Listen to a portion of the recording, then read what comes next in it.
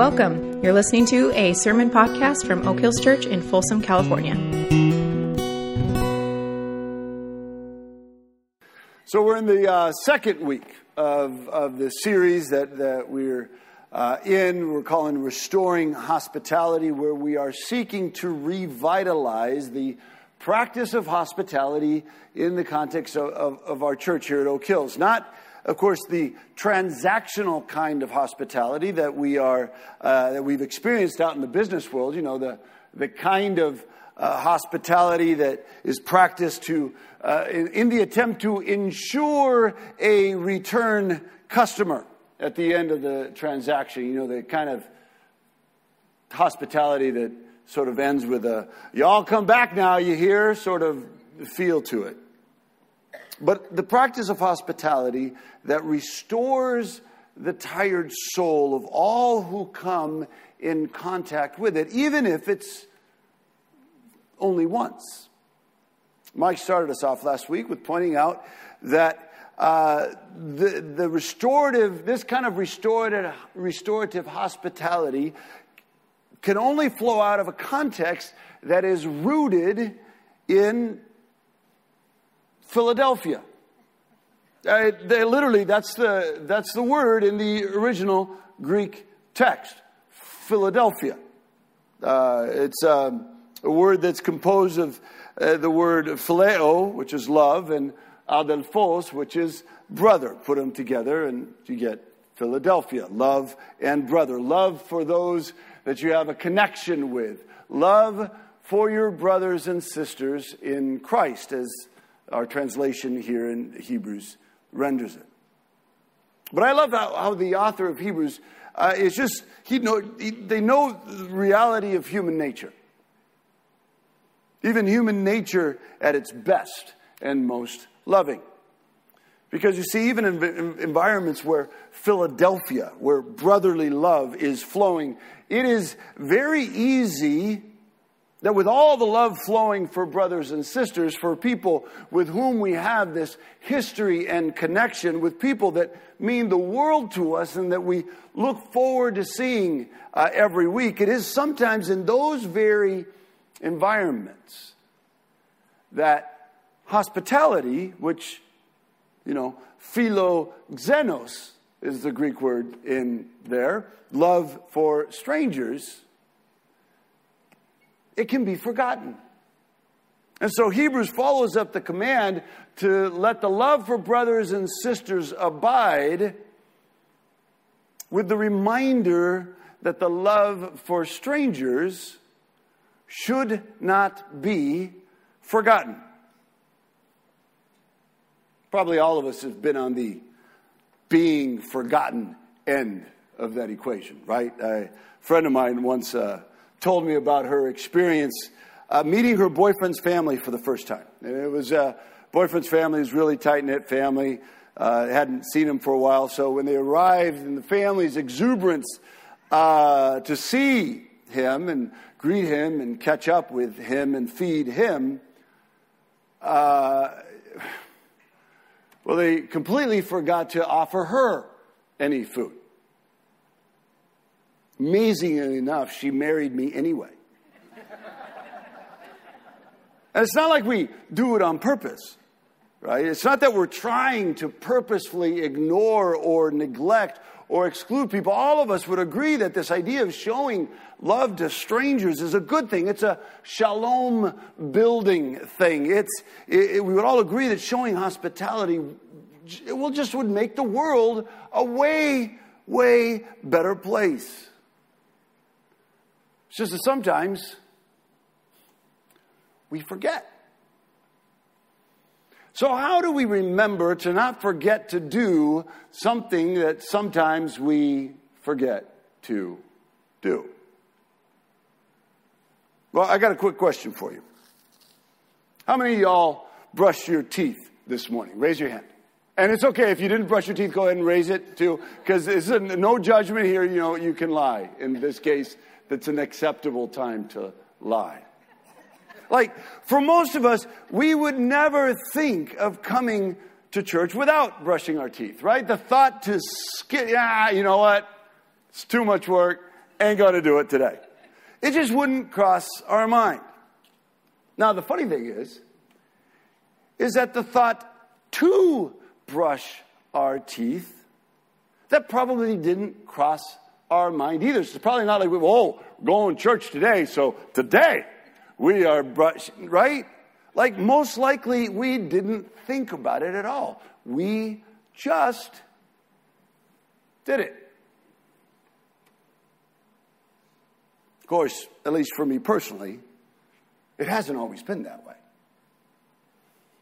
Like, I'll be honest, for a good chunk of my life, brushing my teeth was something that I would actually try to avoid. In 6th grade, I went like 3 months without brushing my teeth. Like, kid you not. Don't blame my mom. Like, she's a good parent. Like, so what happened?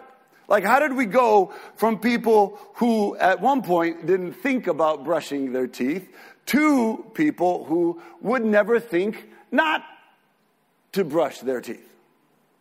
Well, a couple of things. First of all, we learned to own the value of teeth brushing. And secondly, we practiced, right? And both of these things are really important because, see, if all you do is just practice something that you don't actually value, well, that ensures that as soon as mom forgets to ask you, David, did you brush your teeth this morning? Well, if I can get away with it, I'm not going to do it. And then also, if we value something that we never actually put into practice, well, all that ensures is that we will live a perpetually guilt-ridden, hypocritical life.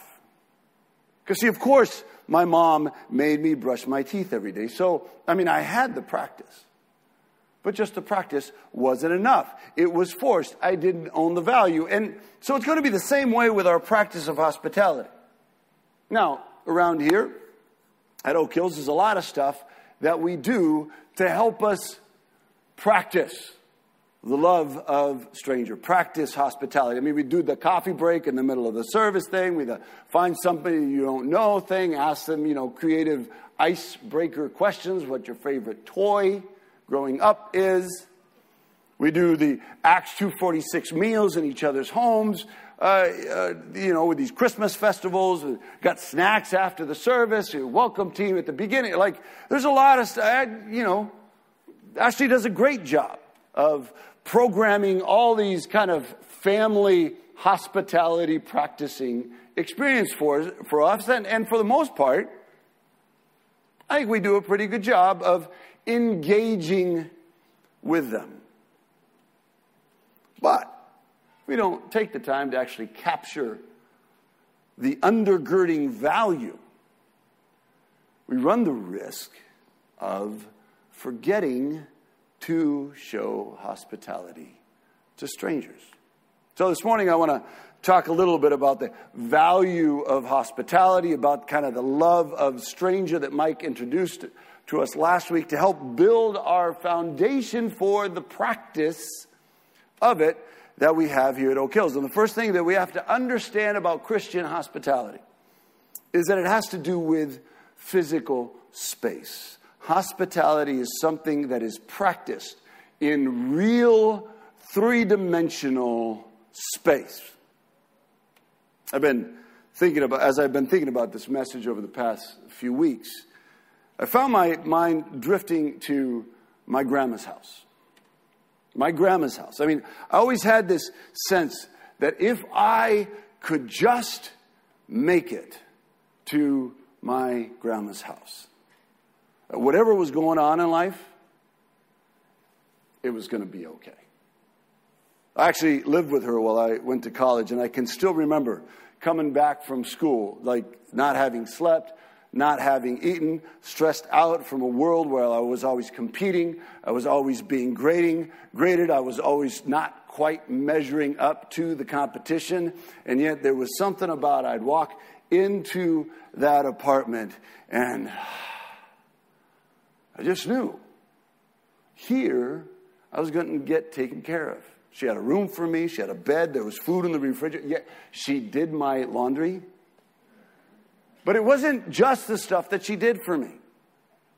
It was that she just had this way of keeping her house. It just felt like there was like this protective bubble around it, like the forces of evil would never be able to penetrate this little 2-bedroom apartment. Around her, there was no judgment, not just no judgment for me, but there's no judgment for anybody. There was no deception. There was no manipulation. There was no quid pro quo. She inhabited her space with this quiet confidence that just kind of soaked into the walls. But the fascinating thing is that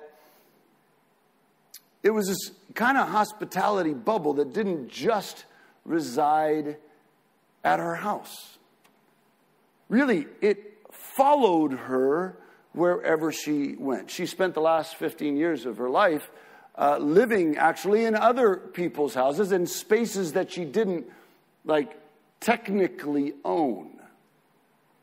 And yet, whenever I went to see her, that same sense of being welcomed, of being cared for, of being protected, it was just there. When we talk about what our vision for hospitality here at Oak Hills Church looks like, my mind goes to this space, this square, this box that we gather in. What would it look like? What would it be like if this campus, its building, its patios, its offices, its classrooms were known as that kind of space? The kind of space where people feel the moment they step foot on the campus that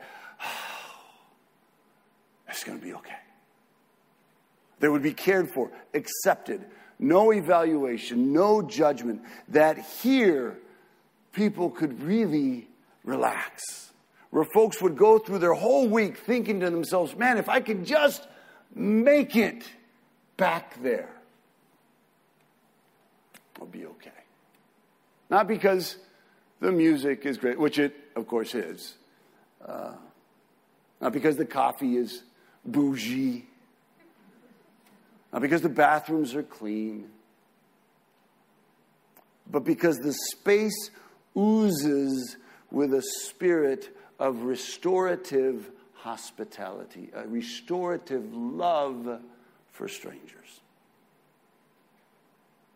Of course, in order for us to contribute to making this space that kind of space, it starts with us owning the space that we are in. Like, we have to make the mental switch from this space being someone else's to being ours. We have to accept responsibility for the space that we inhabit, wherever we happen to be inhabiting it. You have to move from perpetually seeing ourselves as the outsider, as the minority, as the guest, as the one in need of hospitality, to the one who is responsible for offering it. That's what Jesus did. Realize Jesus didn't own a house. He didn't own a space.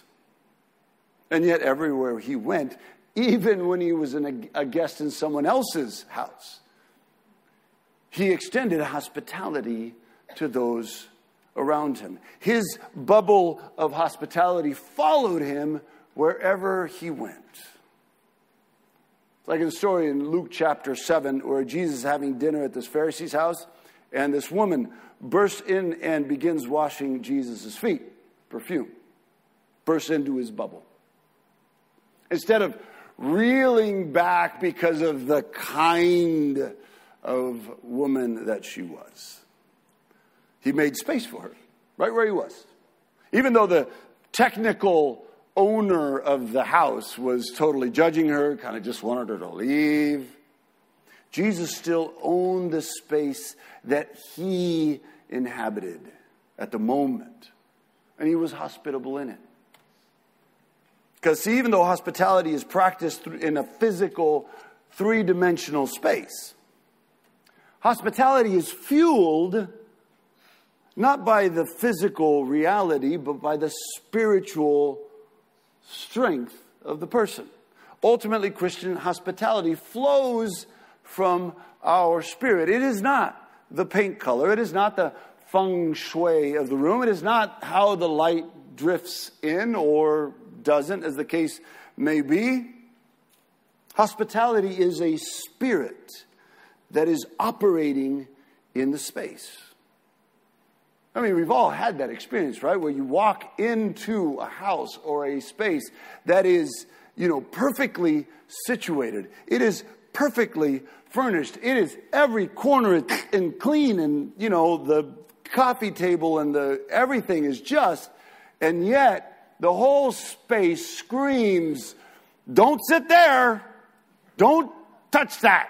Just, and on the other hand, we've all been in spaces where we're sitting on a milk carton and with a box as a coffee table. And yet, we were perfectly comfortable. We never wanted to leave. And the difference is the spirit that is operating in that space. So what are some of the characteristics of the spirit of Christian hospitality? Well, of course, it starts with love, right? Biblical hospitality, as we've seen, literally means love, phileo, xenos, love of strangers. So hospitality, then, must be characterized by love. It must be characterized by a desire for what is best for the stranger, for the guest. What is best? What is in their best interest? Now, to make this practical and not just some sort of theoretical exercise this morning, as we're talking about this, it might be helpful for you to picture a 10-foot diameter circle around you. Like if you're a spatial kind of person, you just picture, remember like FIFA, the video game, when it's like you're a player, there's a circle. Like picture one of those things. Like it's just kind of around you. You got the 10-foot circle around you. And picture this as the space that you own. The space you inhabit. The space in which you will be practicing hospitality. Now, with that in mind, what does it feel like to love the people that enter that circle? Now, some of you actually, there might be people sitting within that circle right now. So go ahead, just think about them. It might be awkward to look at them, but, just kind of peripherally, like, okay, there's a 10-foot. Think about the people in your circle right now. Now, what does it mean to love that person, those people, to desire what is in their best interest? Now, maybe nothing comes to mind right away, because maybe you don't know the people in your circle right now. So, say a prayer to God for them. Ask God what it would look like to love the people, the actual people, in your actual 10-foot circle right now. If you just do that. Now, right there, you have just done the most loving thing that you could do for the actual people in your actual 10-foot circle right now. I mean, could you imagine what this square, this space would feel like if that's how we wandered around on Sunday morning or Tuesday morning or Wednesday night at Pilot, whatever it is. If that's how we wandered around here, what this space would feel like to walk about. Everybody kind of saying prayers for anybody that walks within 10 feet of them. Another essential characteristic of a spirit of hospitality is acceptance, reception, welcome. 1 Timothy 5:10, there is a another Greek word. I'm sorry, I kind of nerded out on the whole Greek thing this week. You know, you study this stuff in seminary and yet never get to use it. So, Dad Burnett, I just went all in today. Sorry. So there's a verse in 1 Timothy 5:10 that talks about hospitality. And yet the Greek word that is translated in as hospitality, that isn't the word philoxenos, which we've been talking about, love, stranger. It's the Greek word xenodocheo. You got to get the in there. Which is literally the reception or welcoming of strangers. Now, the fascinating thing, and this really is fascinating, trust me, the fascinating thing about the construction of this word is that the other word, besides the xenos word, which is the stranger word, it's this dechomai word. It's the word to receive, to welcome. And if you take a moment, which you all should, and do a little quick word study on the Greek verb dechomai, and you see how is it used in the Greek New Testament, you find that it's used, 58 times, okay? And you go through and you just go, well, what is it usually being used for? You look at that and you realize what this word is mostly used for in the New Testament is to describe what our attitude should be in receiving Jesus himself or the message, the gospel, the word of God. Which, I don't know, maybe this is a stretch and I'm just nerding out, but it was interesting to me to think of hospitality being welcoming strangers into our circle with the same attitude, the same welcome, the same spirit of reception that we use to welcome Jesus, to welcome a word from God. So again, picture your 10-foot circle. Picture people coming into it.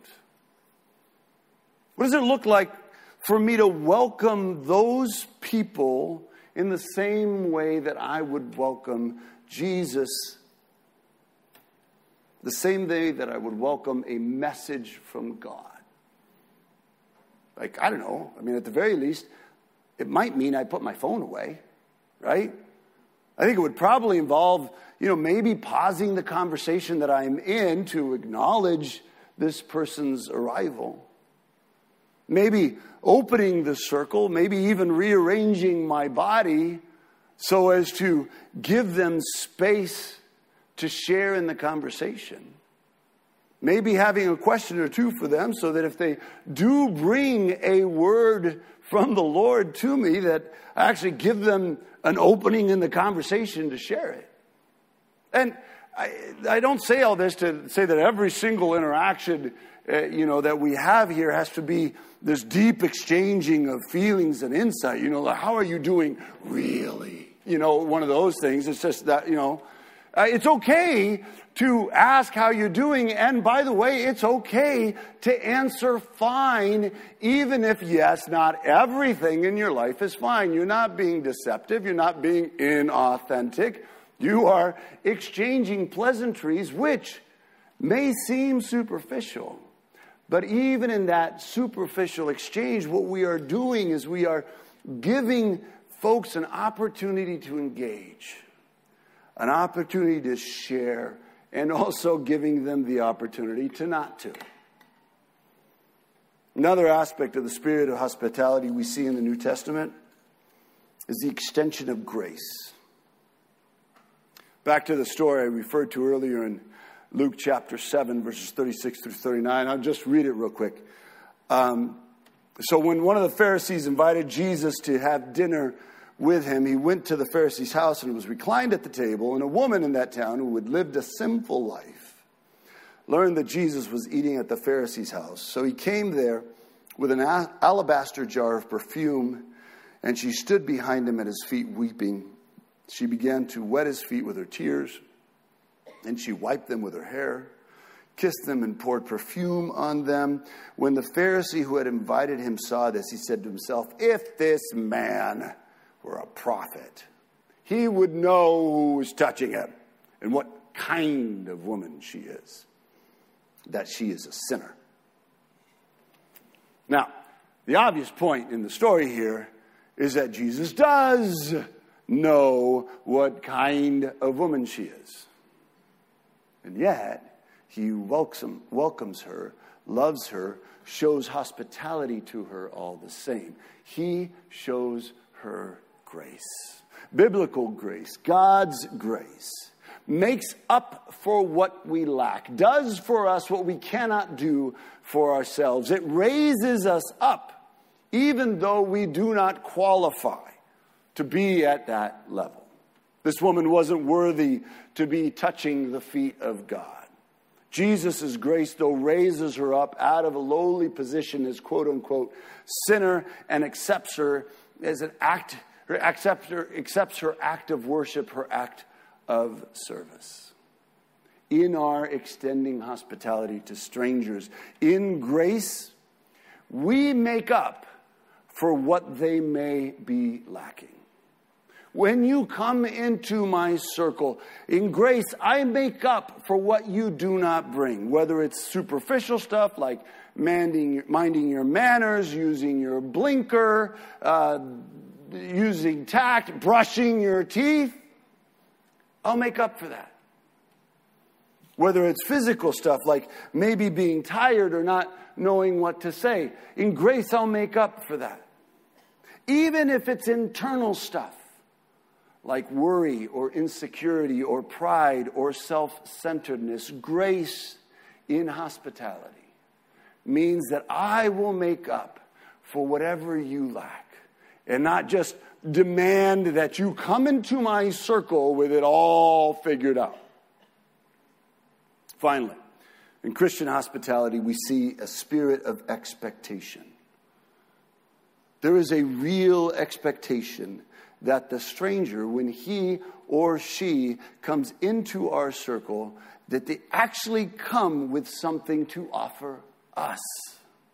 This is what is behind the statement in verse 2 there about some having entertained angels without knowing it. It's what we see in Jesus extending hospitality to this woman who enters his space and serves him through washing his feet. Now, this is not about getting repaid for showing hospitality. It's about viewing others with the dignity that they bring something to the table, that they are fellow children of God and therefore bear with them every possibility of actually being Christ himself. To use the words of C.S. Lewis from his essay, The Weight of Glory, where he writes, next to the Blessed Sacrament itself, your neighbor is the holiest object presented to your senses. Again, go back to your 10-foot circle. Picture the people in it, or the people entering into it, with this thought. Next to the Blessed Sacrament itself, these people are the holiest object presented to my senses. And so we are blessed by the simple fact of them entering our circle. And when it comes to practicing hospitality, it is these people that Hebrews is calling us to. Some of them voted for Gavin Newsom this past week. Some of them did not. Some of them are pro-life. Some of them are pro-choice. Some of them are in the United States legally. Some of them are not. Some of them believe in God. Some of them don't. Some of them have more money than you do. Some of them have less. Some of them are more educated than you are, some less. Some of them can handle themselves with a hammer and a nail. Some of them don't know which end to use.